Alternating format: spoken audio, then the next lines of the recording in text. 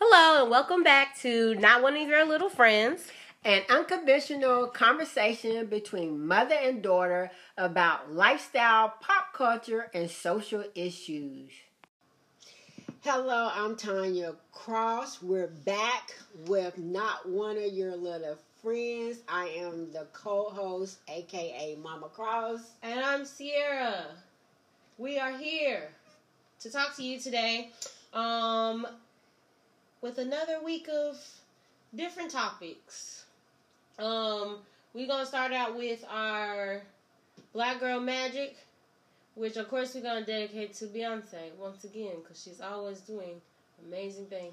Shout out to Beyonce with her, I think you said it was on NBC, because I didn't get to see it, guys. So I missed it. What it was a special about they showed the making of the Lion King soundtrack that she did and everything that went into that.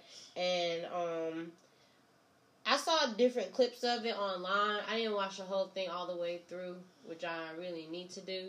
But from what I saw, it was really interesting. She showed the babies, which everybody was excited about, and just how much family, I guess, was involved when she got her mom right to make the soundtrack for the Lion King. Because they went on a trip to, I think it was Kenya. I know they went to Africa. I'm not sure if it was Kenya specifically, but they went on a trip, and the whole family went and whatnot, so she got reconnected with her African roots. And was able to share that experience with her kids, which I thought was really special. We should go to Africa. Yeah, that'd be a good trip for our family. I would love to do that. I really want to go to Egypt. It's on my bucket list. Why Egypt? Because I just feel like it'd be euphoric to see the pyramids. Oh, okay. It's just something that you see and you know about from books and TV, but I feel like it'd be like a whole nother experience actually seeing it in person. Oh, okay. Because you don't really realize how big something is until you see it in person. I agree. My desire isn't to go to Kenya. I'm not Kenya, but Egypt though. That would on my bucket list. But I mean, anywhere in Africa though. But I hadn't really picked a country that I just absolutely wanted to see. But yeah, that would be a good trip to organize or try to get together. Well, I mean, we could possibly go to one of the places that was on your results for your the ancestry. Your ancestry thing. That'd probably be cool. Yeah. And interesting. To do that. Yeah. But our second segment we want to talk about is social media BS. We kind of going through this kind of fast. But the only thing that I really saw this week that kind of, I guess, stood out to me was the incident with H&M. So what happened was... Why is H&M just like always in the news for some reason? Like, they marketing team... Whoo, they be catching it. I mean, I don't feel like this was on them this time. Okay, go ahead. I feel like this was necessarily a reflection of us and what we need to do. And when you say us, you speaking in reference to black people. Okay. Because the little girl was a part of a campaign. Well, was a part of a new campaign that they put out, and they took pictures of her in a hoodie. The hoodie was fine. That wasn't the issue. The issue was the fact of her hair. And people were reacting to the photo and saying that her hair should have been done for the photo shoot. And what exactly, like, I'm not one of your little friends, so define done. What is done? What does it mean for your hair to be done? It means a lot of different things to a lot of different people. I feel Okay. like it depends on who you talk to. Okay. Nowadays, for people my age, your hair is considered done if it's quote unquote laid and looks put together, I guess. Because Okay. nowadays people want to lay their edges down and slick it back and all that good stuff. And I'm not gonna lie, I participate in the slicking down of my edges, but Right. at the same time, like, that's not the norm for everybody. Everybody can't do that because everybody's hair isn't the same. Right. Because I even agree. dealing with Gabby, like, her hair just don't lay the way And for everybody's our hair viewers, lay. Gabby is the younger sister of Shout the out to Cross Gabby. Girls. Shout out to Gabby. Central at NCCU, Eagle Pride Amplified. Turn up. But like she gets frustrated because she doesn't feel like her hair cooperates with her when she tries to brush her hair down. And I mean, I ain't gonna lie, her hair is different, but at the same time, I low-key wish that my hair was like hers because I feel like her hair is a lot more full and long, and it grows fast. So it's kind of like a give and take with your hair in the different ways that it comes out and what you can do with it.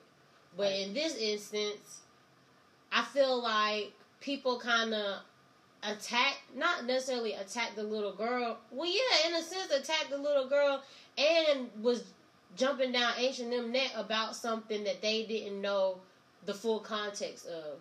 Which I feel like... So the audience didn't know the full context of... I don't think what they H&M did. I told feel like you. if they knew the full context of what was going on, which was that the objective of the shoot was to catch kids in their natural element after they've been playing all day. Like an after school type. Yeah, photo shoot, and right? what the realness of what little that kids looks and like. what that looks like. Right. And I feel like people were commenting on the photo not knowing that. Okay. And I feel like that happens a lot these days. People comment on stuff without knowing the full context. And I know it's because it takes a lot more effort to do your research to know the full context of stuff. And people don't take the time to do that because they just want to automatically respond to stuff. But in this instance, like, you can't do that. Right. And I think we live in a culture to wanting to be the first. Wanting to be the first to address an issue, wanting to be the first. But, and a lot of times in wanting to be the first, we get ahead of the narrative and then later find out, oh, that wasn't really what was going on. You know what does I'm it saying? really matter if you're the first if what you commented on is wrong, though? To some people, it does matter as far as being the first. But like you said, I guess it's like it depends on the person, but some people just want to be the first. I would rather have all the context of a situation and then put out my personal opinion about it instead of just going off of false information, I guess. Like, to me, that makes more sense and gives you a more well-rounded response because I don't feel like what happened should have happened. Because I understand that H&M done stuff wrong in the past. And in relations to the African American community. And the way that they represent the little kids in their ads and whatnot. But in this instance, I feel like black people were in the wrong. Or at least the people that were commenting on her hair and how it wasn't done were in the wrong. Because not everybody is out here with their hair like just on point every day. Exactly. 24/7. And maybe I ain't gonna lie, like, okay, yeah, maybe they could have brushed her hair down a little bit, but at the same time, that wasn't the point of the campaign, Right. And it wouldn't have been a true reflection of the end of the school day. Yeah, and I just feel like people was attacking that little girl. Y'all don't know if she saw that stuff or not. I hope that she didn't see it and that her parents low-key, like, protected her from seeing the comments because y'all was going in on her and saying that her mama was a bad mama for not making sure that her hair was done. And I'm just like, well, maybe she didn't do it because she knew the purpose of the campaign. Like, y'all just sitting here going in on people's parenting and y'all don't even know the full story. Right. And I don't know, it just irritated me. Like, what are y'all doing? Like, what's really the purpose here? Is the purpose really to make sure that our people are being represented correctly, or is the purpose to just have something to complain about? Okay. And that's what really has been irritating me about social media lately and the stuff that is being posted and talked about. Like, do y'all really care about this stuff, or y'all just want to have something to complain about? Because the way it's looking like y'all just want to have something to complain about. Right. And that's not going to help nobody. In a way that kind of ties into our last podcast where we was talking about how people redirect pain, and redirect their own personal issues on other people's situations. Well, I definitely think that there was a lot of redirection in this instance because y'all was going in on a little girl for no reason. And that can be detrimental all because you want to have something to say. Like, come on. Right. But I think, the hair issue, and hair is an issue within the African American community. And it runs deep, just like all the other issues that we have. Yeah, and it really runs deep because, I think about, how Blue Ivy, how they attacked her when she was younger, and her hair, and talk about how Beyonce needed to do her hair. Just like, but these are children. These not like grown people. Just, why can't children be children? And, I can't remember. And that's a whole nother layer of conversation. Y'all not letting y'all kids be kids. Y'all putting y'all kids in grown outfit situations and looks and posting it on social media to get likes. Like, that's crazy to me. Like, and it's ridiculous. And then when you see somebody that's not following in line with that type of sentiment, you want to make them feel bad because they letting their kids be kids. Like, that don't make sense to me. It just don't make sense. Like, make it make sense. Right now, it don't make sense. Right. But, I mean... But I ain't got no kids, so I can't say nothing. Well, I do have children, but, of course, as our viewers know, all of my children are grown.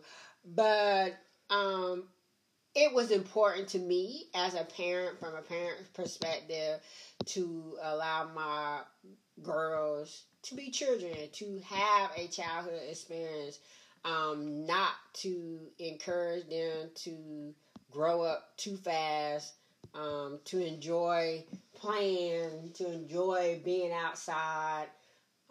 We also encourage y'all to read. We didn't really get into the video games and all that stuff with you guys because we wanted y'all to be more well-rounded.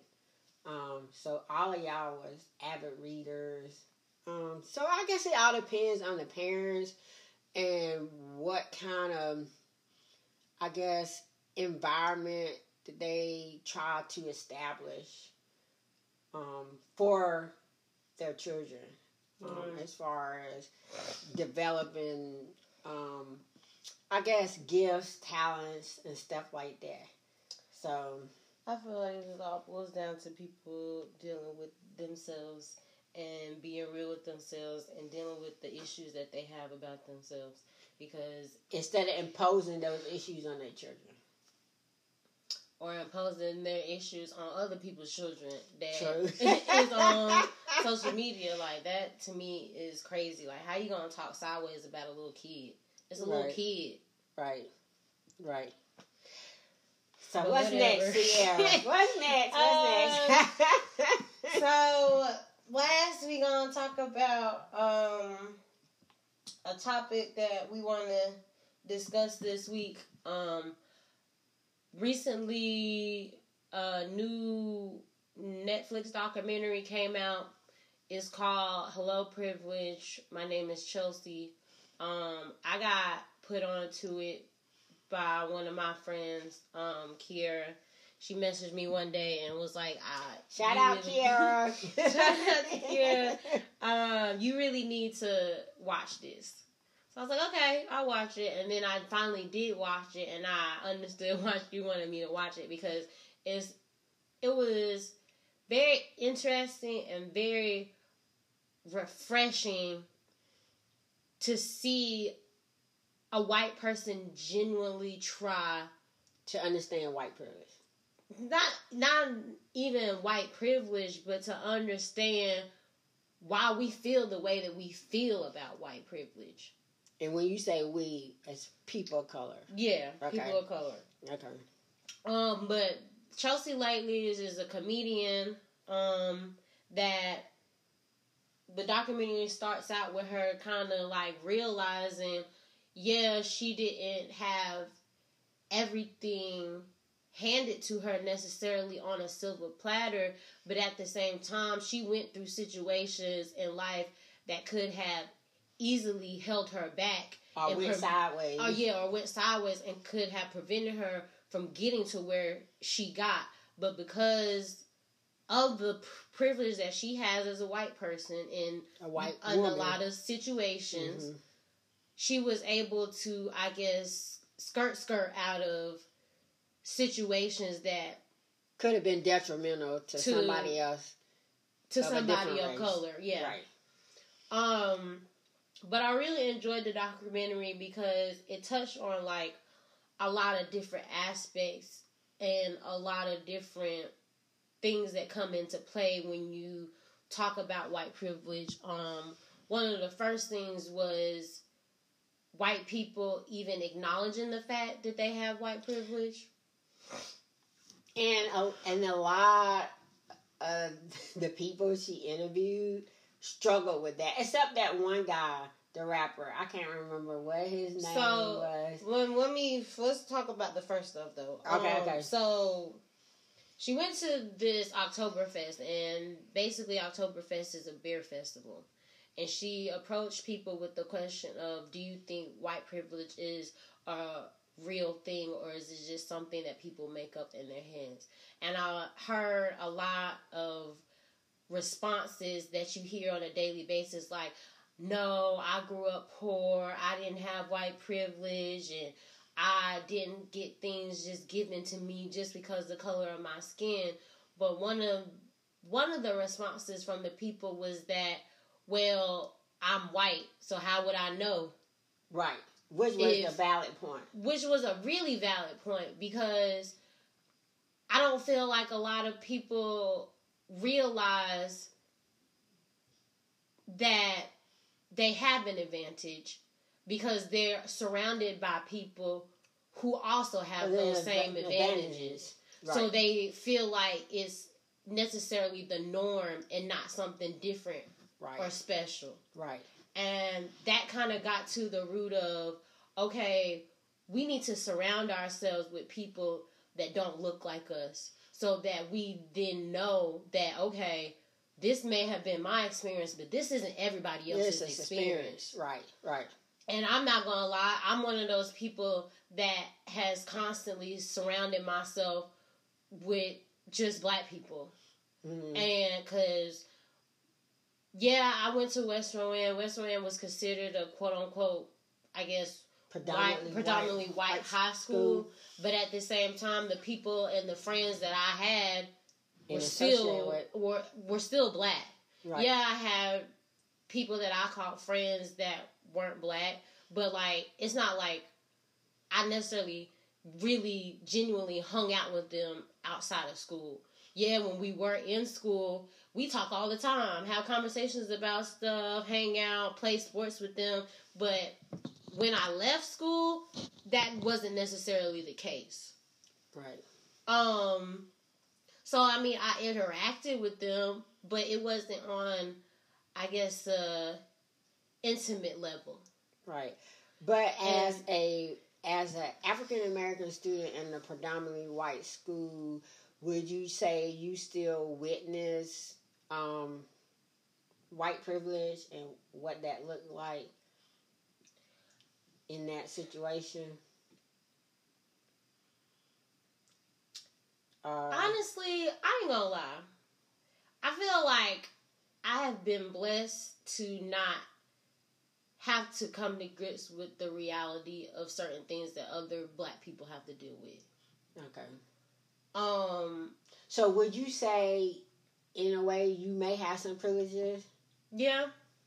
Okay. In that way, yeah.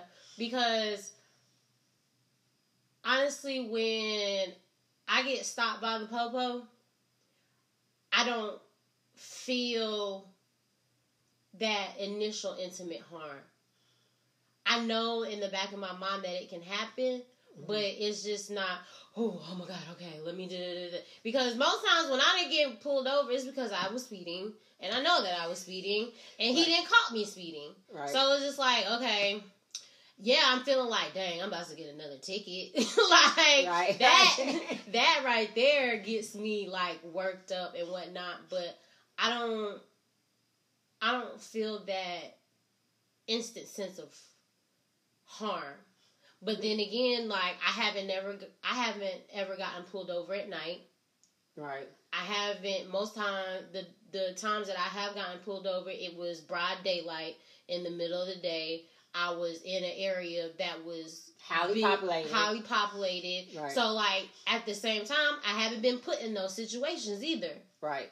So, that's another testament to the way that the life that I live has privileged me in that way. Okay. But I forgot what was he talking about? We talking about your experience as a African American. Do you feel that you do have some privileges? And you said yes.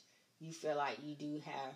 But I'll say that to also say the privileges that I have don't give me financial stability. They don't give me systematic advantages. Like, I feel as though, yes, every culture has their different types of privileges, but at the same time, white privilege is specifically connected to systematic advantages. And that's a whole nother type of privilege. Right. I agree. So I can agree when I hear a white person say, well, every culture has their privileges. Yeah, that is true. Every culture does have their privileges. But the type of privileges you have puts you way farther ahead of everybody else. I have the privilege of, I guess, like I said, not being put in situations that other black people are put in. Yeah, that is a privilege, but that doesn't aid me in advancing through systems that was established to elevate. Yeah, I just feel like in that aspect, I necessarily got lucky. Right. To be real. And is luck really a privilege? Like, to be honest, but at the same time, like, even though I never put myself in a situation to have to deal with those things, just because I didn't put myself in a situation doesn't necessarily mean I still couldn't have been subject to those situations still. Right, I agree. Because not everybody put themselves in a situation to get killed. Not necessarily put themselves in a situation, but find themselves in a situation like that. So, like, it at the same time, yeah, no matter it can be a factor of no matter what you do, you can still be put in that situation. I was just lucky that I wasn't one of those people. Right. And I count my blessings for that, but that doesn't prevent me from understanding other people's experiences. And I feel like that's another disconnect that a lot of people have with other people that don't look like them necessarily is they don't go as far as to understanding that, yeah, this is my life and this is the way things are in my life, but at the same time, it's different for other people. Right. I don't feel like they go as far. I don't feel like they go that far, and that's the disconnect. But the one, so like she went to the Oktoberfest, and she was talking to people and getting different advantage. And one of another thing that just stood out to me was when she was talking about voter suppression and people being put in situations where their vote is being suppressed. One of the dudes, like, she asked him, so voting is, she told him that voting was a right. And he basically corrected her and was like, no, voting isn't a right. It's a privilege. And I'm just like... He said that twice. He said it twice. He doubled down on it. And I'm just like... Right. But that's clearly in the Constitution. That voting is a right. Right. But you still have people in their own ideology of thinking that's like, oh no, even though it's written down in concrete black and white, in my mind, I'm still going to stick to the fact that voting is a privilege. And that's your privilege in yourself. Because you feel like it's a privilege because you are in jeopardy of that privilege, quote unquote, getting taken away from you. Right. I feel like if he was put in a position where that quote unquote privilege that he claims is a privilege was taken away from him, then he'd be like, oh no, but that's my right. Right. Then it would be a right. Right. So like that it blew my mind. It just blew my mind. Because it's just like, if one person thinks that way, just imagine how many other people think that way. And that's a really scary thought to me. Like, it makes things make sense, but at the same time, that's not good at all. Right. But that was another thing. But like you were saying, but there was a guy included in the documentary that was a down south rapper that she introduced us to that who was a white male. Yes, he was a white male who had gotten in legal trouble before, had been to jail before, had experienced the injustice of the justice system before, and like I like that she included him in the video because that's an example of somebody who didn't get life served to them on a silver platter, but they still understood that they had privilege. They still had privilege in those, for lack of a better word, shitty moments. Right. Because he talked about, yeah, I went to jail and this happened and that happened, but at the same time, I'm standing next to a dude who's of a different color than me, and we got the same exact crime, and I'm getting this, and he getting that. Or I'm standing next to a dude, which this is another thing that I like that he touched on. I'm standing next to a dude that looked just like me. We got the same crime, but he got a lawyer and he got money. So he getting things that I'm not getting. Right. Because that's a whole nother privilege in itself as well. Socioeconomic status is definitely a privilege that most, I'm not going to say no black people have that economic privilege because there are a lot, I don't want to downplay the fact that there are a lot of wealthy African American people. But they, even with that economic privilege that they have, they still have to deal with the fact that they black. Right. At the end of the day. So it's like, I enjoyed hearing his perspective because I got to see, I guess, I don't want to say life, but I got to see how he looks at things in his own way. Right. And how through his eyes, and how I can connect that to what I see. Right. So that was very interesting, that whole conversation, because he understood that, which I feel like more white people should understand. Well, more poor white people should understand is that you may be in the same boat as us, but even in the fact that you're in the same boat as us, you still get more chances. You still get more advantages. You still get the benefit of the doubt. Right. Because you're white. And it made me think about this tweet that I saw on Twitter. God, the dude was just like, of course, I feel I can't remember it verbatim, but basically it was to the extent of, if stop and frisk was something that happened in white neighborhoods, you would have a plethora of young teenagers going to jail for drug charges. Mm-hmm. So it shouldn't be looked at as, oh, we need stop and frisk in these communities because we know that these people have drugs. Y'all know that the other people have drugs too, but y'all not stopping and frisking them. Right. Because you know that would then level the playing field, and that's not what y'all trying to do. Right. But that's the whole purpose of systemic racism, is to keep the playing field unlevel. That's the whole purpose. That's the sole purpose of it. And it just amazes me how good how good it just all worked out for them. Because you put a system into play that disadvantages one and not completely uplifts another, but advantages another. If that's the right word. I'm pretty sure it's not, but that's the only word that came to mind. Okay.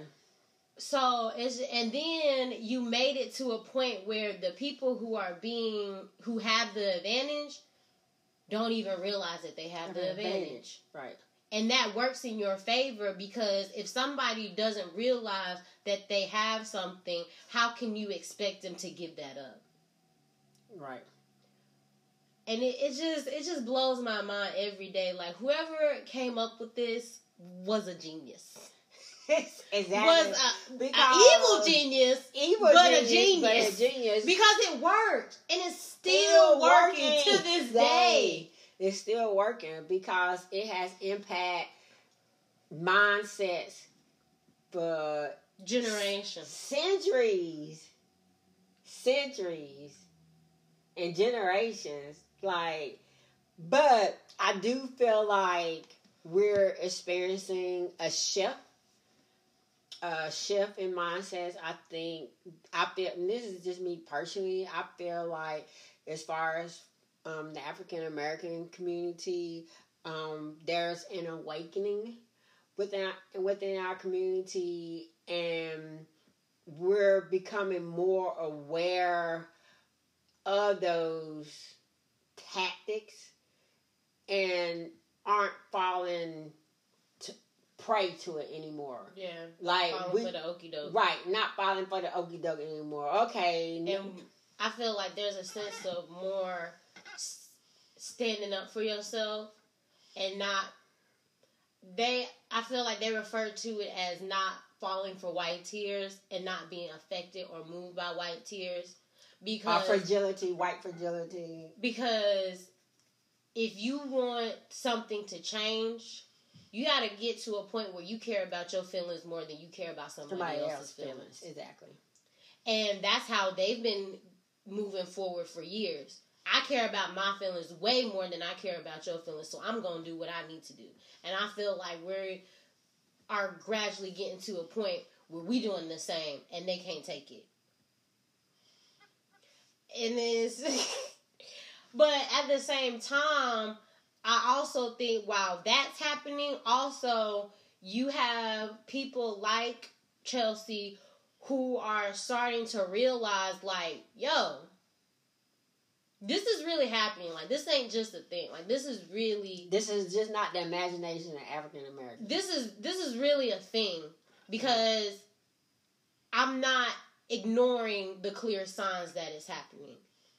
I'm paying attention, I'm listening, I'm seeing, I'm observing, and I morally want to do something about it.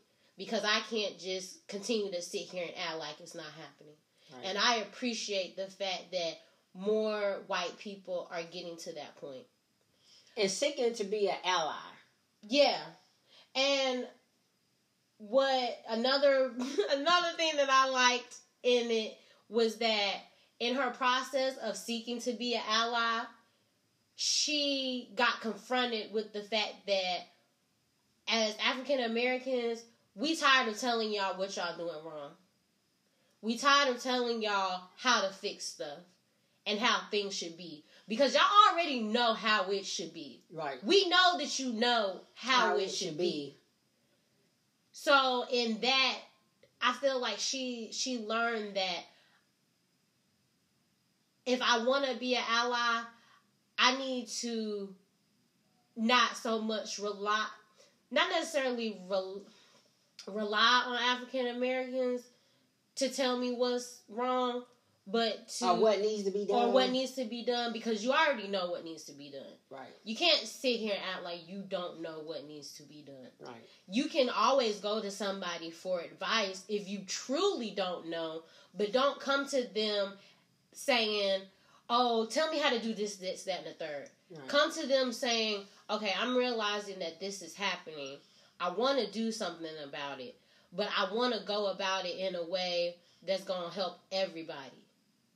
And I don't want to misstep. So if I'm doing something wrong, let me know I'm doing something wrong so I can be of a better help to you. And I'm glad that through the course of the documentary, she honed in on that and felt that and realized that and was like, okay, I need to be talking to people that look like me if this is going to be something that's going to change. Right. And I feel like not a lot, but a good bit more than I expected of white people are getting to that point. And it's going to take a lot more of them to get to that point before things really change. Because, honestly, as black people, we can only do but so much. Like, you want to go into a situation saying, oh, I can fix this, I can fix that, I can fix that. But at the end of the day, you can't fix everything. You're not going to be able to fix everything. And you can't fix people's perspective. Right. You can't change fix people's hearts. Because people going to do what they going to do. Right. The only thing that we can do at this point is work around that. And I feel like that's what we starting to realize, is we just got to work around it. Right. Yeah, it's going to be harder. Yeah, it's not fair. But can we really just harp on the fact that things are the way that they are? Because, like we said, it's been like that for generations. Right.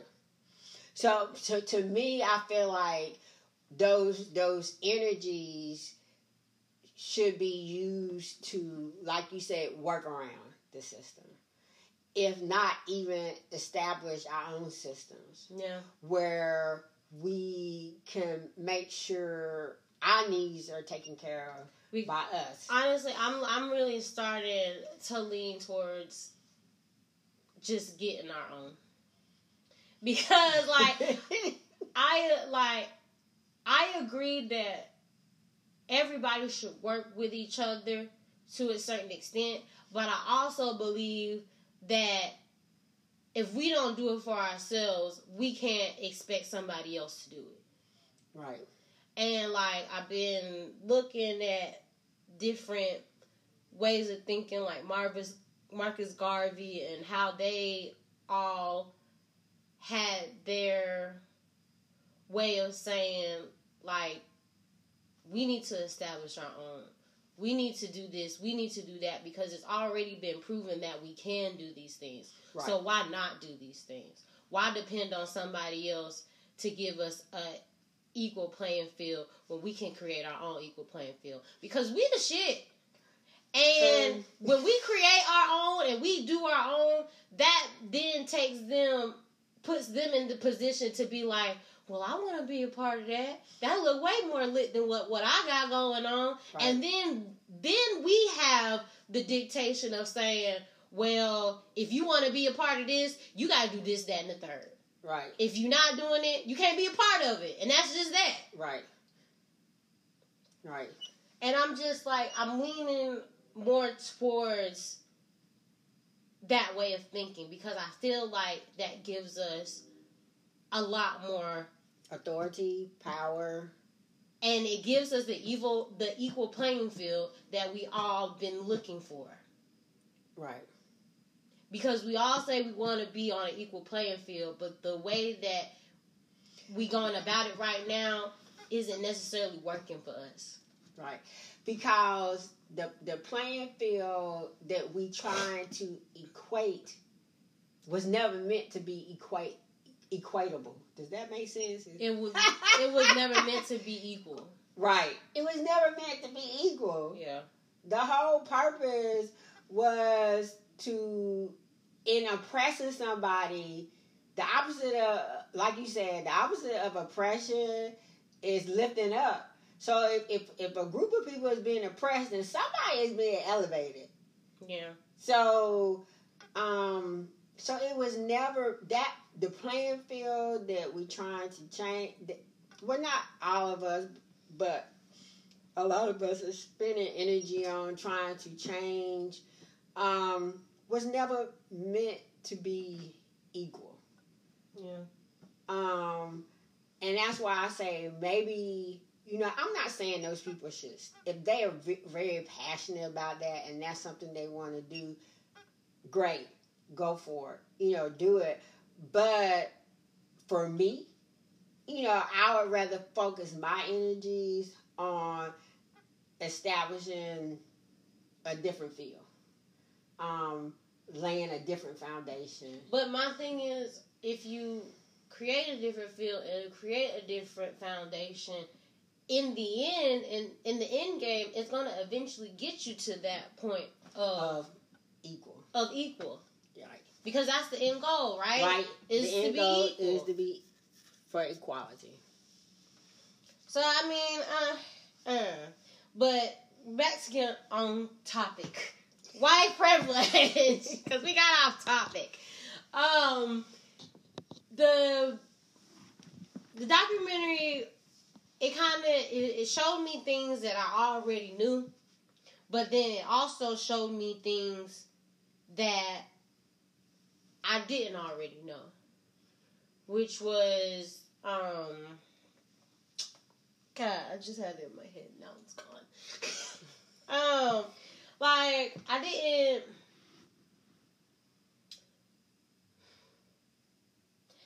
didn't personally realize the extent to which they were not trying to get people to vote. Oh, like or voting preventing restrictions people or from voting. preventing people. Like, I know it's a thing. I definitely know it's a thing. I'm not naive to that fact. But just the tactics of how far they're going, I didn't know the extent of that. Okay. And the documentary revealed to my eyes the extent of that. Because in classes when I was learning about voter suppression and whatnot, we mainly talked about gerrymandering and cutting the lines a certain way to get certain people elected and all that good stuff.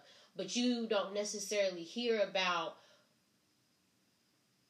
buses being stopped by the police. By the police. By the police. Taking people to vote. And that's clearly taking people to exercise their right, and not their privilege, but their right to vote. And it's just like, it's one of those things that I say a lot, like, it opens up your eyes, but it also makes you really worried. Right. Like, really worried. Because it's just like, you, in your mind, you want to believe that, okay, time has gone on. We've moved so much further than where we've been. But then you have instances like that make you kind of sit back and be like, have we really progressed? Exactly. Have we really progressed that much?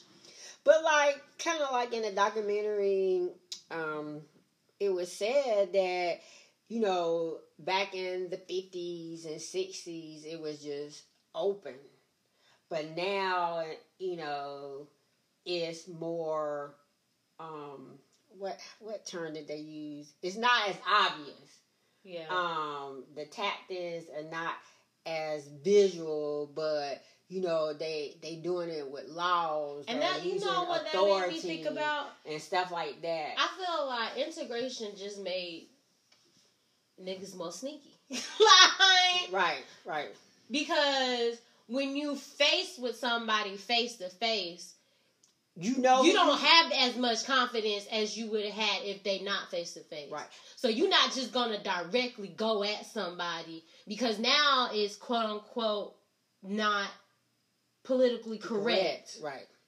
So you have to do more behind the scenes and manipulate laws and manipulate. And just an FYI, when I say niggas, like niggas can be associated with any race to me in my eyes. That's just how I embrace the word nigga. Okay? Like, so when I say nigga, I could really be talking about any and everybody. I'm just letting y'all know that right now. Okay. Thank you for clearing that up. I just had to clear it up because I'm just like, yeah, like, it's just... Yeah, it was a good documentary. It really was. Definitely highly recommend you watching it. But again, the documentary was called Hello Privilege. My name is Chelsea, and it's a new documentary on Netflix. I don't know if she's necessarily gonna come out with a part 2. Honestly, because in the video, like, a lot of people that she talked to, they came for her. They came, not even the fact that they came for her, but they told her that, what is this documentary really gonna do? Right. They challenged her motives, which I think was great, because that's the shift I'm talking about. That's the shift. That's the eye-opening perspective of people of color. Like, what is your motives? Like what are you going to do with this? Yeah, it's good. Like they say, it's a privilege that you can even make this documentary. But at the same time, like... documentary. So, what are you going to do with this? Propaganda was used to degrade us and make us seem like less than. So, why not use that same method to help people realize that this isn't right and you should be more open to these type of comments? Right, but still, with her privilege, there's still an accountability that I feel like people of color should hold her to. Like, you making this documentary, now what? What you gonna do? Yeah, and that's another point that was made in the video by, because remember, at one point, I'm pretty sure it was towards the end, she had met with, one of the active members in the Black Lives Matter groups, right, and their ally groups, and they had a discussion because it was the black lady and I think it was 2 white ladies, and the white lady basically told her, like, yeah, this documentary is all fine and well, but like, it's gonna take a lot more than just one act of kindness to change things. Like, you have to actively every day on a daily basis be committed to making other white people aware of their privilege. And you have to actively be committed to the process of change. And that's another thing that I feel like is kind of making this a slow process is, you have people that want to do things here and there and whatnot, but you don't have white people that's actually committed to the process. Right. They'll go to a march. They'll write an article for a newspaper, but on a daily basis. Because it takes a lot of effort. Right, and because does. I know from my own experience that it takes a lot of effort. And I'm not questioning it, because I appreciate them writing the articles. I appreciate them going to the marches. I'm not downplaying it, but you know, at a certain point, you have to say, am I in it or am I in it? Like, am I in it to win it, or I'm going to just every year or every so often I'm going to participate in a march? Or every time something happens, I'm going to make comments on social media. Right. So, but like you say, it's a long-term commitment. Honestly, even in that aspect, in that point, you got black people that ain't even that committed at the same time. I agree. 100%.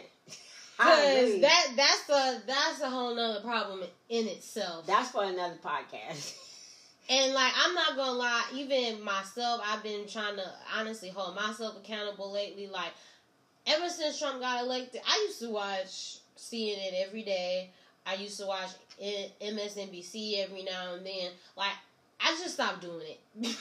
I ain't gonna lie. I stopped doing it. I stopped being involved. I stopped being in the know. And that's something that... But I don't think you have to be in the know, because I don't watch any of those either. I stopped watching all those probably in 2008. So I don't think you have to be in the know in order to make a change within your community. Because to me, all that stuff can be a distraction. All that stuff could be like a way to say, "Dad, and what I'm doing really gonna have an impact." Yeah. So my focus, I mean, you could be watching all that stuff and still not doing local things that could be helping you in the moment. So what my focus have been on is, how can I personally make a change, have an impact on my spirit influence, the spirit influence I have. What can I do? How can, I allow the things that I do shape and define what that looks like for me? So basically, everybody got to do better. Some people have to do a whole lot better than others. But basically, everybody got to do better. Right. Myself included. So, there you go. But, yeah, so definitely go watch the documentary on Netflix if you have it, when you get a chance.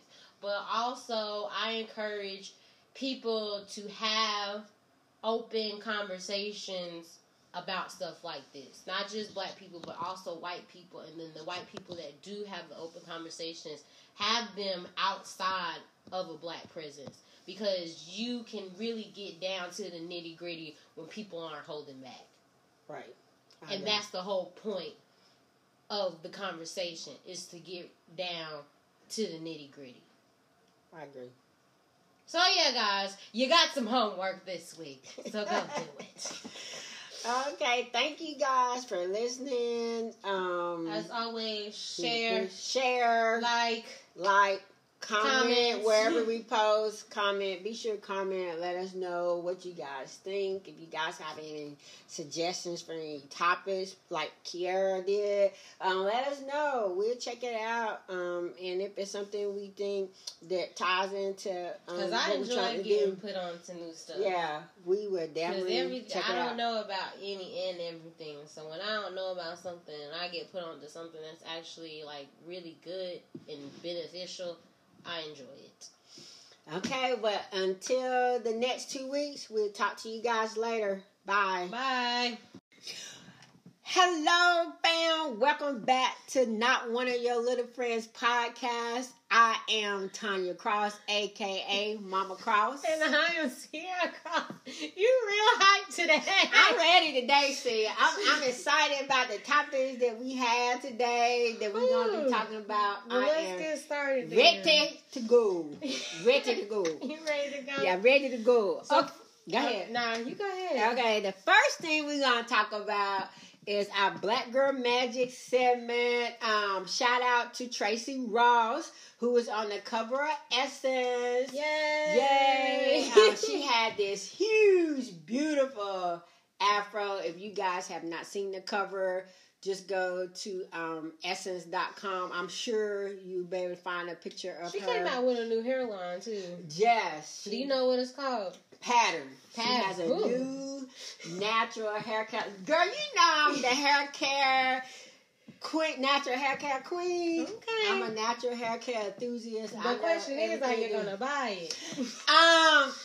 Probably not. Why? Why not? It's supposed to be for all different hair textures and whatnot, right? I know, but I am a strong advocate for supporting small business. Now, I'm not knocking Tracy. I mean, I know she's using her celebrity status to scale her brand, and that's good. I applaud her for that, but I am an advocate of supporting small business. You know, Tracy already got money, so I'm interested in supporting small business owners because it's especially as if they're local. I like supporting local black small business owners too as well, because that just shows back into the economy that I am personally a part of. I don't know. I'm excited because I'm seeing a lot of black women getting into the fashion industry, the beauty industry, the cosmetic industry, and it's just really exciting. I'm proud for Riri, even though I'm ready for that album to come out. It's cool, it's fine. I'm gonna be patient because her I said that all wrong. Savage Fenty line is really good. I ain't got my coins up yet, but when I do, I'm gonna purchase some items from her because I've been hearing a lot of good reviews, especially for the plus sizes that she has. At first, it was a little bit, everybody was like, because she wasn't really including all of the styles in the plus size. But from what I hear, it's getting better, and she's being very inclusive with all types of different sizes. Her bra sizes go all the way up to, I think, a M or a L or something like that. So, I'm here for it. And that's something people have to understand. When somebody initially launch, they don't launch like a full line. What brands normally do is scale their line and expand it as the brand grows and as the brand age. So most people don't come out with a full-fledged line. It's just like an introductory, and then they expand and grow options and style options and a variety and sizes and all that stuff. So I think it's just a matter of understanding that it's a process. Yeah, it's a process. And a lot of consumers don't understand that, but it's definitely a process and something that you have to grow into. Did you know about that black actress that died? Diane Carroll. Yeah. SO to her and her family and all the things that she's done for actresses in the black community. I kept seeing her face all over social media. I didn't really know any of her movies like that, but when they had said that she was on what's that show? College show. Bill Cosby college show. Hillman. Come on, what's the show? What's the name of the show? A Different World. A Different World. Yeah. She played Whitley's mom, and I didn't realize that until somebody had posted it. But yeah, definitely shout out to her. Yeah, she was definitely a pioneer for women of color in film, TV, a lot of media genres, yes. So all that good stuff. We had a lot of Black Girl Magic going on this week. And we had our own personal Black Girl Magic going on when we took our Queens Trippin' 2019 getaway to Columbia, South Carolina. Share your take on our Queens Trippin' 2019. It was fun. I didn't expect it to be fun, but it was fun. Our first day, we went to the zoo. Well, explain to our audience what exactly it was, how it came to fruition, and all that stuff. It started with my grandmother. Shout out to one of my beautiful grandmothers. Hey, G-Mom. She found an article that said women who travel with their mothers live longer. So that brought up the topic of, hey, let's start going on trips together. And I think it was really good because it was just really fun. I had a lot of fun. I laughed the whole weekend. It wasn't a bad time the whole weekend, which I was surprised by. But it was just... It's a surprise! You thought it was going to be boring? No, I didn't think it was going to be boring. You were just concerned about everybody getting along. Not concerned necessarily, but you know how it be when we go on family vacation. You always have that one day and that the one estrogen time. levels high. And everybody just like, I'm not feeling it today. But that didn't happen. So that was great. And I enjoyed spending time with my grandma and my sister and my mom. So it was good. That first day we went to the zoo. I haven't been to the zoo in maybe 2-3 years. So that was great. The second day we went to the Jubilee Festival. The Jubilee Festival that they had. It was basically a African American Jubilee Festival. There was a lot of vendors, a lot of good food. Yeah, celebrating Black and African culture. Yeah. It was good. And then did we do anything that last day? I don't think so. But that night, Saturday night, me and Gabby got to explore go out. The nightlife of Columbia. We went to this place. Well, the area was called 5 Points, and it's basically a collection of different bars and stuff that they had in downtown, and it was really fun. We had a good time. Gabby definitely. Yeah. Poor Gab. Gabby then left her phone in the we spent majority. We spent the beginning of our nights trying to find Gabby's phone, which was a process. But shout out to my daddy because he always shout out to Papa Cross. He came through in the clutch, and we was able to find her phone and get it back, and it was great. And then we got to get drunk, and it was awesome. But yeah, I had a really good time. Like I feel like I needed that time personally because it just helped me take my mind off of a lot of stuff that I was overthinking and worried about, and it just helped me to relax and release. Right. And I agree with Cece. For me, the trip was refreshing, replenishing. I enjoyed it. I enjoyed spending time with my mother and my daughters. Like she said, we did laugh a lot. I think we learned a lot about each other. Yeah, we did. I think we created even a deeper bond between each other. So I got my grandma to drink some wine, so that was good. Cause she's not one to drink, and she was lit. She called us winos, but it was still lit. But so we decided to make the Queens Trippin', and it's a play on words, an annual event for us to get together. We got t-shirts. Oh yeah, Grandma ordered t-shirts for us. So whenever we go out on our trips, we all be matching. Right. So it was cute. We got a lot of compliments on our t-shirts. We did as well. But I'm definitely we planning more trips, and I'm looking forward to our New Orleans trip. Yeah, that's for 2020. Yeah, that's gonna be an experience because that's gonna be even more drinking, and hopefully I'll be able to get my grandma even more lit. So there you go. But on this one, Desi's supposed to be joining us, so we'll have the full.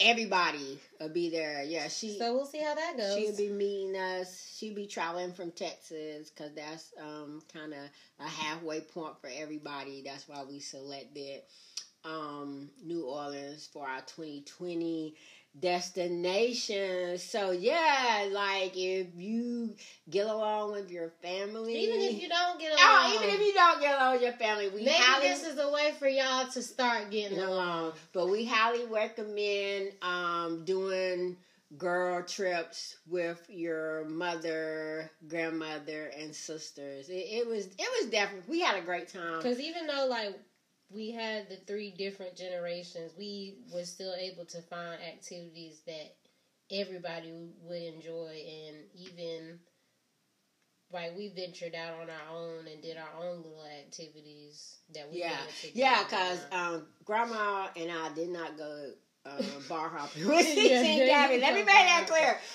We stayed at the hotel room and we binge watched HBO and watched several movies. But it still was fun. It gave me an opportunity to have some one-on-one time with my mom. So it was great. We had a great time. That's what's up. Yeah. So moving on. Social media BS. Oh my gosh.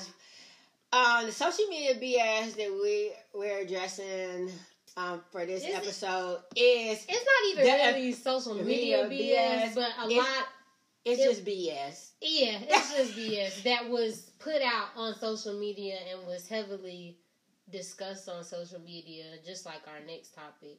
But the recent impeachment inquiry... I put impeachment saga. So the impeachment saga, I guess. Listen, I ain't gonna lie. I don't like having foolishness in my life. So I didn't really pay that much attention to it because I just can't get invested in stuff like that, because you get invested, you get upset because you want things to happen that don't happen. But and you get caught up. Yeah, you definitely get caught up. But caught up unnecessarily. I saw what I saw. Let's say that. I saw what I saw. And basically, the president made a call to Ukraine. Right. Insinuating to him, not saying verbatim, but basically pretty much saying it without saying it. Hey, I need you to do this for me, or you not gonna get the aid that you supposed to be getting. Right. And there's been other things I'm sure you guys know that build up to this point, but I guess for the committee, this was the straw that broke the camel's back for them, and they said, okay, it's time to move. I questioned the timing because I knew they said they needed to build up a case, but I think the timing that they decided to move was just perfect, seeing how it's election season and people are in election mode. Yeah. Yeah. Because it's 2021, isn't it? Or it's 2020? 2020. I thought he got elected 2017 or 26. Wait a minute. What year he get elected? I don't know. See, that's a shame. We don't even know. I think it was because I was talking about this with somebody else, and they was like, "Yeah, it's 2020." I'm like, "No, it's 4 years. He still got to 2021." Yeah. He still, but the election season starts in 2020. Okay. Yeah. Because when they do the inauguration, that's in January. Right. Okay. Right. Yeah. So 2020/2021, basically. Right. But yeah, continue. Yeah, it says the 2016. He won the 2016. Okay, and then probably got inaugurated into 2017. Right. Okay. Right. Okay. Right. Okay. We got that. Yeah, we got that. And now, y'all, don't say shame on us. We're not. I wouldn't say we're not political, but we don't get bogged down in the, I guess, what would you call it? The specifics. Right. Which personally, I should be bogged down on the specifics because of my major, but lately, I haven't been wanting to feed into the energy, to be real. So, I didn't forgot some things. I didn't misplace some things. So, yeah, there you go. That's why I am where I am. But, like you said, it's been building up. They've been wanting to do it, but they've been trying to get more and more things to, I guess, necessarily hold against him or play against him. But in my opinion, this is what happens when you elect somebody for president who don't know the do's and don'ts of being president. Like, he don't know the rules. This is what happens when you elect somebody that don't know the rules. They step past and break the rules and don't even realize that they didn't step past and broke the rules. I wouldn't say they don't realize. I think a lot of things that he do is easier to ask for forgiveness than ask for permission. I honestly don't think he You really knew, think he I really really don't know? I really didn't think he knew he broke the rules. I really, you really don't. think he don't know? For somebody even after the Russia thing, you don't think he knew it was wrong? Okay, that's a whole, yeah, you're right. Yeah, I think he knew. I'm giving him too much slack. I think he knew. It was. And even if he didn't know, he should be surrounded by people who do know. Right, they're saying, this is crossing the line. Yeah, so, I mean. So, Yeah. She's and anyway, they said something recently with a press conference. He said something about asking China to investigate. Basically, he been asking a lot of people to investigate a lot of different things, and it's just ridiculous because it's like you should know you can't do this stuff. Like, yes, by as now, the president, you have certain powers that other people don't have, but at the same time, you can't abuse those powers. You can't abuse those powers. And what he's doing is abusing those powers. And y'all, they be showing Fox News at the YMCA. I be trying to be on my workout grind now. And I just be seeing the foolishness on Fox News. And like, they just so pressed to just not be wrong, even when they know that they're wrong. And it just blows my mind. Like, it blows my mind. Because it's just foolishness. And you know that it's foolishness. But everybody's sitting around here acting like it's not foolishness. It's crazy. Like, but anyways, he got caught because of a whistleblower. And shout out to that whistleblower. My homie, my G, my dog. Ooh, my bad, y'all. Cece forgot to turn her ring off. We apologize to our audience for that. Silence your phone, Cece. It's silent. Silence your phone. But yeah, the whistleblower basically let somebody know what was up. Though he told Congress, right? Right. He let Congress know what was going on. Has their identity been disclosed? No, his identity is supposed to be confidential. Like, yeah. Okay, I was just making sure. Yeah. But it's that's why they call it a whistleblower. Nobody knows. But I'm sure it'll eventually come out. Somebody will spill the beans or leak it or something. But basically, did we even really say what happened? He made a call to Ukraine. Yeah, we talked asking about them to look into Joe Biden and basically dig up dirt on him that he could use in the upcoming election. Right. I personally don't feel like Joe Biden is that dude and he gonna really make it to the end. I feel like there's more people more qualified than him, but who knows what's gonna happen? Who knows? But he felt threatened enough to have somebody try and dig up dirt on him. And the transcript of the call came out, which and with politics, we all know. I'm not gonna say that it's rigged, but it's predetermined. Mostly they know who gonna be at least the final three of the candidates. Yeah. And apparently Joe Biden is one of those people. Oh, because like you say, I don't think he would be asking for that if that wasn't the case. Yeah. So, but I mean, my thing is like, it's just preposterous. One of my SAT words. It's just preposterous. It's just everything that's going on right now. It's just crazy. That's what I'm gonna say. It's crazy. The things that is being done, the things that's being said, people saying, well, he didn't break the rules because it wasn't pro, or what's the saying? Quid pro quo, something like that. I don't know, girl. Basically, it wasn't word for word. He didn't outright say, I want you to do this. I know I'm not one of your little friends, but your vocabulary is a lot more extended than mine. It's not. So, what does preposterous mean? You lost me there. It's outrageous. Let's say that. It's outrageous. Because you lost me, and then I was like, well, I'm going to just let her roll with it. But I can't spell it, though. I can say that. I can say it, but I can't spell it. Because I had no idea what CC talking about, but okay. But yeah, so it's just getting to a point where it's just like, y'all can't not do something at this point. It's clear as day at this point what's going on, what's happening.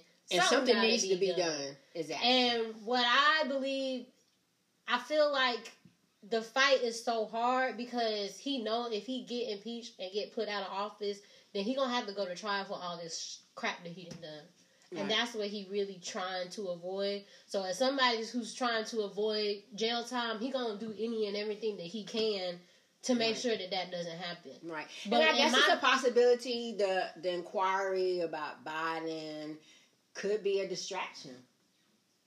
not necessarily that he's a potential candidate threat. I never thought about it from that perspective. I mean, I don't know. I don't think he would have went that far if just for that though. Okay, so you really think he's a candidate threat? I mean, I know he's a candidate threat because a lot of people want to support him because he was the vice president to our first and only black president. Right. So even with that, a lot of people are ready to just go out and vote for him without really knowing everything about him. His record. Exactly. And what he's done. And it's just, I don't know. I don't feel like we should just be out here supporting this man just based off of that. Right. Because, yeah, he was vice president, but he was vice president for multiple reasons. Right.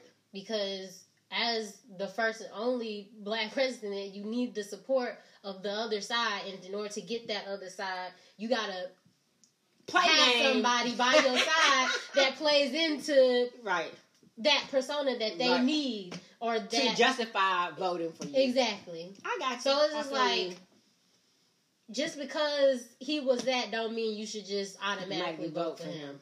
I just feel like people really need to do their research this go around. Like, come on, y'all. We can't be playing games at this point. Exactly. So there's too much at stake. It really is. So, I mean, I haven't done it yet, I'm not gonna lie, but I plan on doing it once it gets down to the nitty gritty. So when I do make a choice, it's an educated choice and not just a gut instinct choice. Right. But anything else about your president? No. You ready to move on? Okay, now for our headliner. What we gonna discuss? Some more social media BS because this is all over social media too. See, I want to come from a different perspective on this. I'm sure all you are aware of the Amber Geiger trial verdict, sentencing. If you're not aware, go back into the backstory. You do the backstory. She was the police officer that basically broke into someone else's apartment and shot and killed the person inside the apartment. And his name was Jonathan... Botham... Botham? John. Botham John. Mm-hmm. So she shot and killed Botham John in his apartment while he was just sitting there minding his own business. And she's on trial. No, it's over. It's over. She's gotten sentencing as well. It's over. She was sentenced to 10 years, which in my personal opinion is not enough. You took the life, how old was he? 27, 28? I'm not sure how old I want to say he was around his late 20s. So, in my opinion, he had way more than 10 years left of his life to go.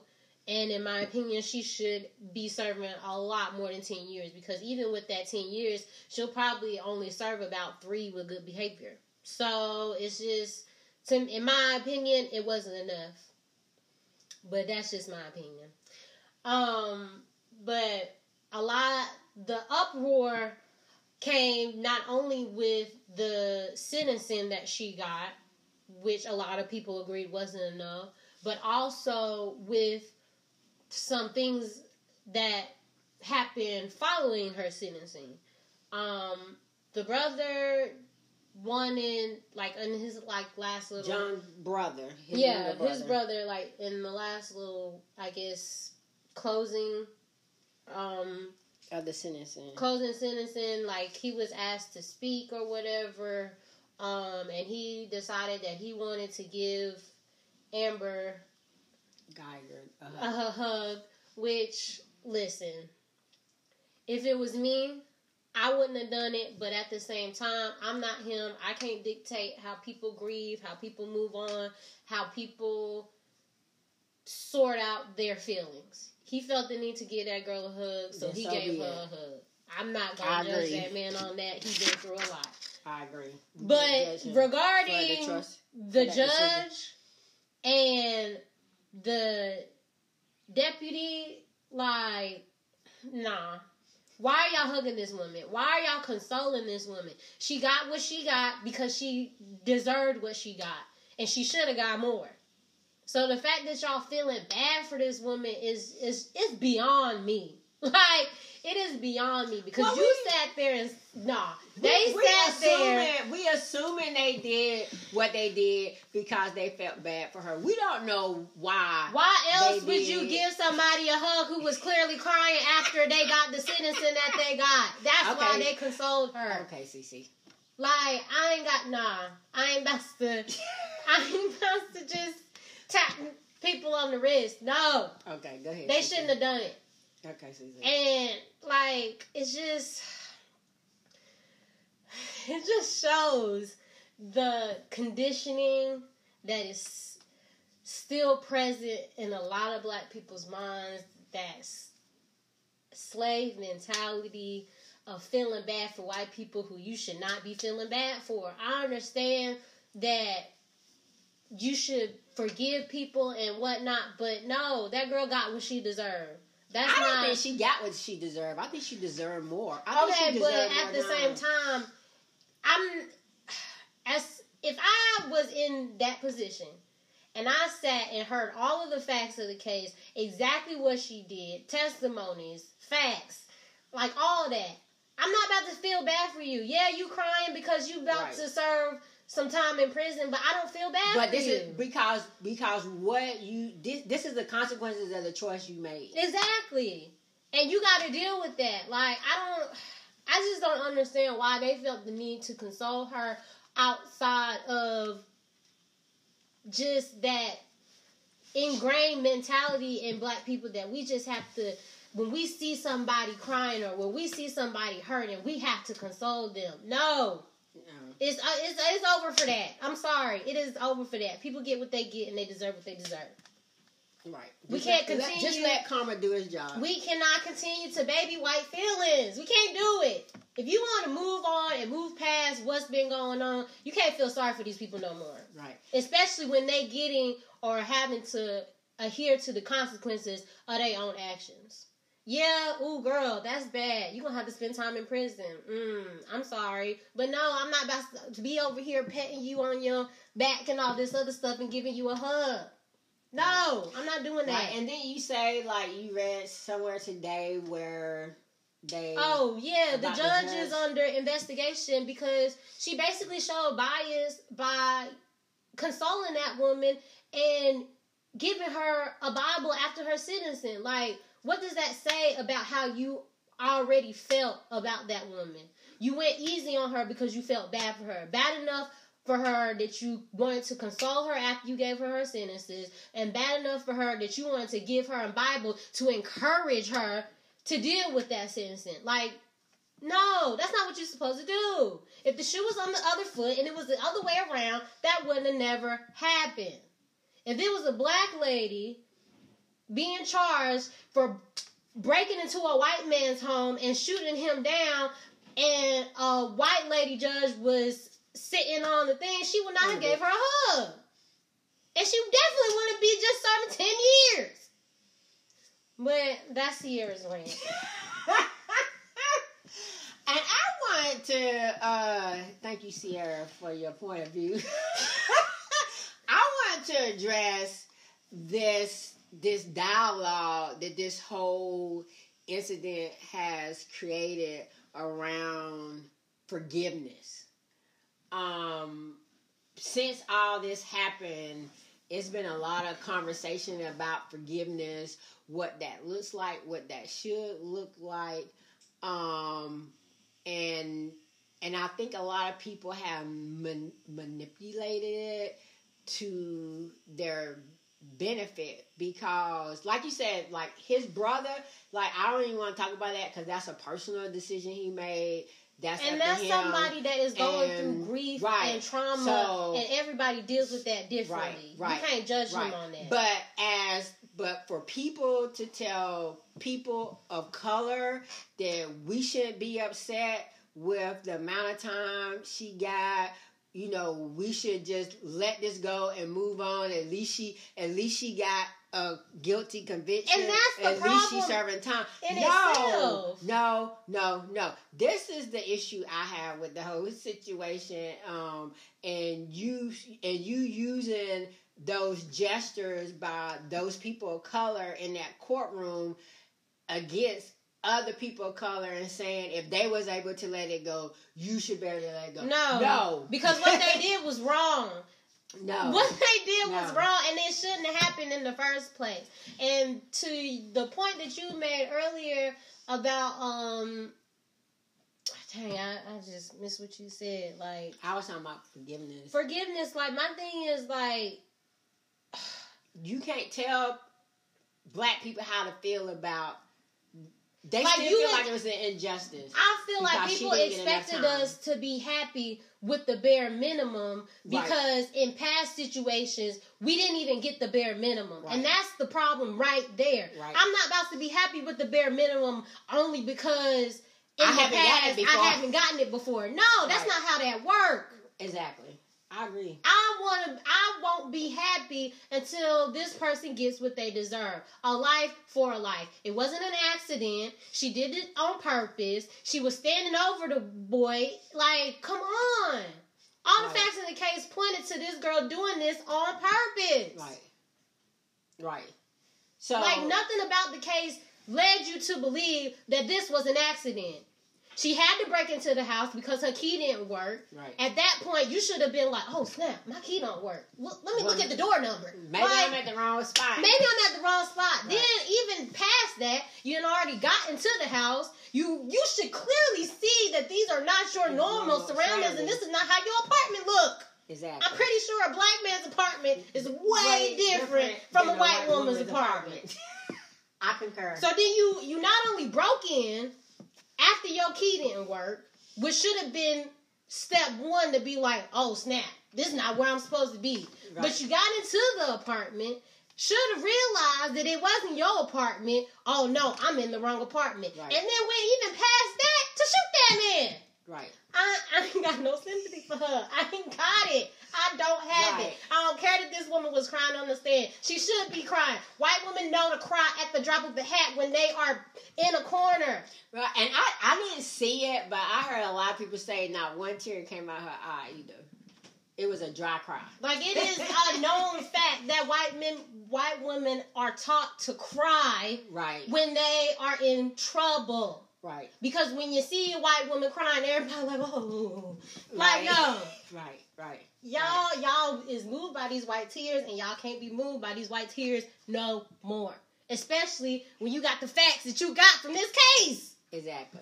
I agree, see. And, like, I know a lot of media outlets, specifically Fox, is using, like, those actions of the judge and everything as a weapon, like I said. But, like, for people of color, you cannot embrace the oppressor. And when I say the oppressor, I'm not talking about individuals. I'm not talking about people. I'm talking about systems. We still have to challenge those systems. Like you said, we shouldn't settle for the minimum. Because what that woman got was the bare minimum. We should for us, justice should be a sentencing that reflects the crime. And the sentencing that she got for murdering somebody in their own home did not fit the crime.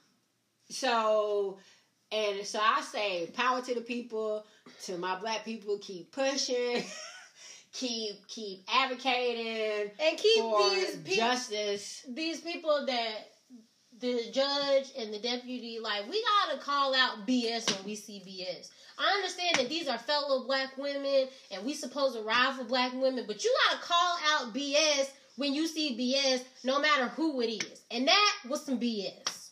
Right. I mean, we have to hold each other and one another accountable. I agree. We have to hold each other and one another accountable in that we're trying to make progress here. You can't make progress when you got people doing dumb stuff. And that was some dumb stuff. I'm sorry. I wish we was a video so you guys can see Cece's head rolling. She got on her do-rag. She is like gangster up in here. And her head rolling, her arms like, yeah, she done. I'm over it. Because this, like, everybody keeps saying that they want things to change and they want stuff to move forward and they want this to happen and they want that to happen. But then you have stuff like this happening and it's like people don't want to say what it really is. And I don't understand that. Call it for what it is. That black woman should not have given her that Bible. I understand that you want... And she could have done that. She could have done that post the trial. Thank you. Even if you did, she didn't have to do that in the courtroom. Even if you did feel that way, compelled, that was call not her into your chambers. That was not the time, and that was not the place. Because ain't nobody got time for that. Y'all is moved by these white tears, and y'all should not be moved. I can understand feeling sorry for somebody, but this is not the person that you should be feeling sorry for. I'm sorry. Yeah. What she did, like, I don't care how you put it. What she did was not a mistake, y'all. I can understand that she honestly... When you talking about not a mistake, you talking about Amber? Yes, okay, I'm talking about the actions that she did. Like, she not just did step 1. She didn't just do step 2. She didn't just do step 3. She did step 1, 2, 3, 4, and 5. Right. At that point, it's not a mistake no more. Right. I can understand feeling sorry for somebody who made a mistake, but she's past the point of making a mistake. Once she realized her key didn't work and she still proceeded to try and get in that apartment, she was past a mistake. Right. Ain't nobody got time for that. Because you sit here and you say, oh, well, we should still feel sorry for da-da-da-da-da-da. Okay. That means we should feel sorry for all the other people who sit here and cry and claim they made a mistake when they know in the time and in the place what exactly they was doing. And ain't nobody got time for that. We ain't gonna get changed from just sitting here forgiving people because they crying. Of course you gonna cry. You about to go to jail. I'll cry too. If I would go to jail too. Right. I feel you. I'm over it, y'all. I'm over it. But like I say, y'all, we gotta stay persistent. We gotta hold people accountable. All people, even our own, accountable for their actions. But that's all I had to share. That's all you got.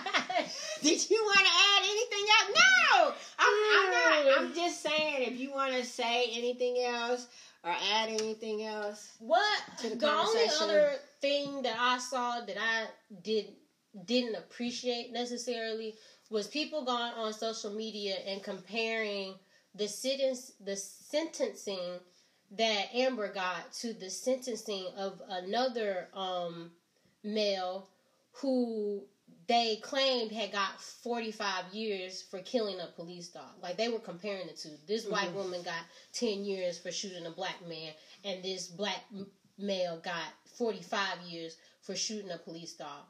I tell y'all time and time again, don't just go out here just putting anything out. If you're going to put something out, make sure that you got all your facts together. Because I Googled the story. I went to multiple articles about the story. That man didn't just shoot a police dog. He shot a police dog. He stabbed somebody. And he kidnapped somebody. He didn't just get 45 years for shooting a dog. All his sentencing was wrapped together and combined together. That was one of the things that he did. And that's what y'all gotta stop doing. Like, it's just... Like, just putting out information, just be putting out information without doing research. Exactly. Like, and that understand that. Because that's like comparing apples to oranges. And you can't do that. You, in turn, doing the same thing that you getting on white people for doing. Putting out false stories. Right. I can understand wanting to make a point and wanting to say that this lady didn't get as much time as she should have. I get that and I understand that. But if you're going to do that, do it with actual facts. Right. Don't just put something out because you want to make a point. Right. Like, that to me, I can't use the R word. That to me is ridiculous. And y'all gotta do better. If we really gonna move forward, y'all gotta do better. Okay? But yeah, that's just my other little 2 cents. Cause I just right. And for me, I've noticed a lot lately. There's no accountability on social media. Now, people do end up calling people out, when they're wrong or in error, but that just gets so lost in the thread that false narrative. Because everybody not going into the comments and reading all the comments. Right, they just reading the post that you post. Right. And my thing is, you have to take accountability as the person who's posted it to read the article fully, see what all happened, and then post it. Don't just post something because you see it. And I ain't gonna lie, I used to be guilty of that, but I started actually, when I saw something that I wanted to repost, actually click on the article. See when the article was posted. And see the date of the article. Because a lot of stuff people be sharing is like so old. It's just old. And I'm just like, that's not even something that's relevant anymore. Like, check the date on the article. Read the article in its entirety. Yes. Because I guarantee you, even if you just read the first 2 paragraphs, you might find some BS. So, y'all, we just have to do better as a whole. This is a type of look at the man in the mirror type situation. Right. If you gonna hold other people accountable, the first person you gotta hold accountable is yourself. Like, amen. I ain't got time for y'all and y'all foolishness. Okay? We gotta get it together. Yeah. We definitely need to get it together in order to move forward. But in the same token, I love the energy and the collective energy that the African American community currently has as a collective, because I just see an awakening within our community, and it gives me hope, and it gives me joy in knowing that we're coming into a place where we're not going to stand for crap anymore. We're not right. Like, we're going to stand up for ourselves. We're going to stand up for what we feel is justifiable, rightfully ours. But the 3 drawbacks that you can take from this is call out BS when you see it, no matter who it is. Don't be giving out forgiveness to people who don't deserve it. And fact check yourself. Okay, those are 3 points. That's your Repeat it again. See, what's the 3 points? Number 1. Yo, you got me. You got me cracking up. Okay, number 1. Don't give out forgiveness to people who don't deserve it. Okay. Fact check yourself. Number 2. And call out BS when you see it, no matter who it is. Right. If somebody is doing something wrong, you can't be afraid to be like, yo, I don't necessarily agree with that. And don't just be like, this is wrong. Just like, if you're going to say something is wrong, have facts to back up why you feel it's wrong. And support it. Right. If you see something that's wrong and you don't feel comfortable with it, research it. Just like people research that judge.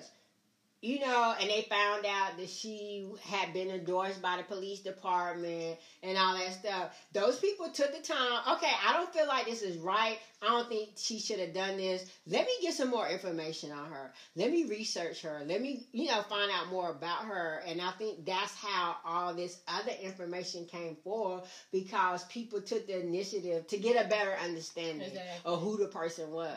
Like, we just have to, as a collective, just do better. Right. Because we not going to get to where we trying to get if everybody as a collective don't do better. So there you go. Concur. Okay, see that there's a great episode. Thank you guys for listening. Wherever you listening, whatever social media platform is on, please y'all share. We gotta get some more people listening to this thing. Comment.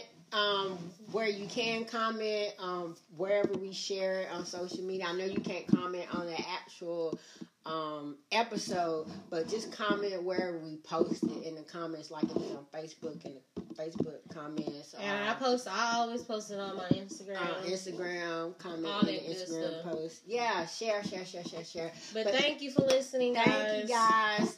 Take care. Bye.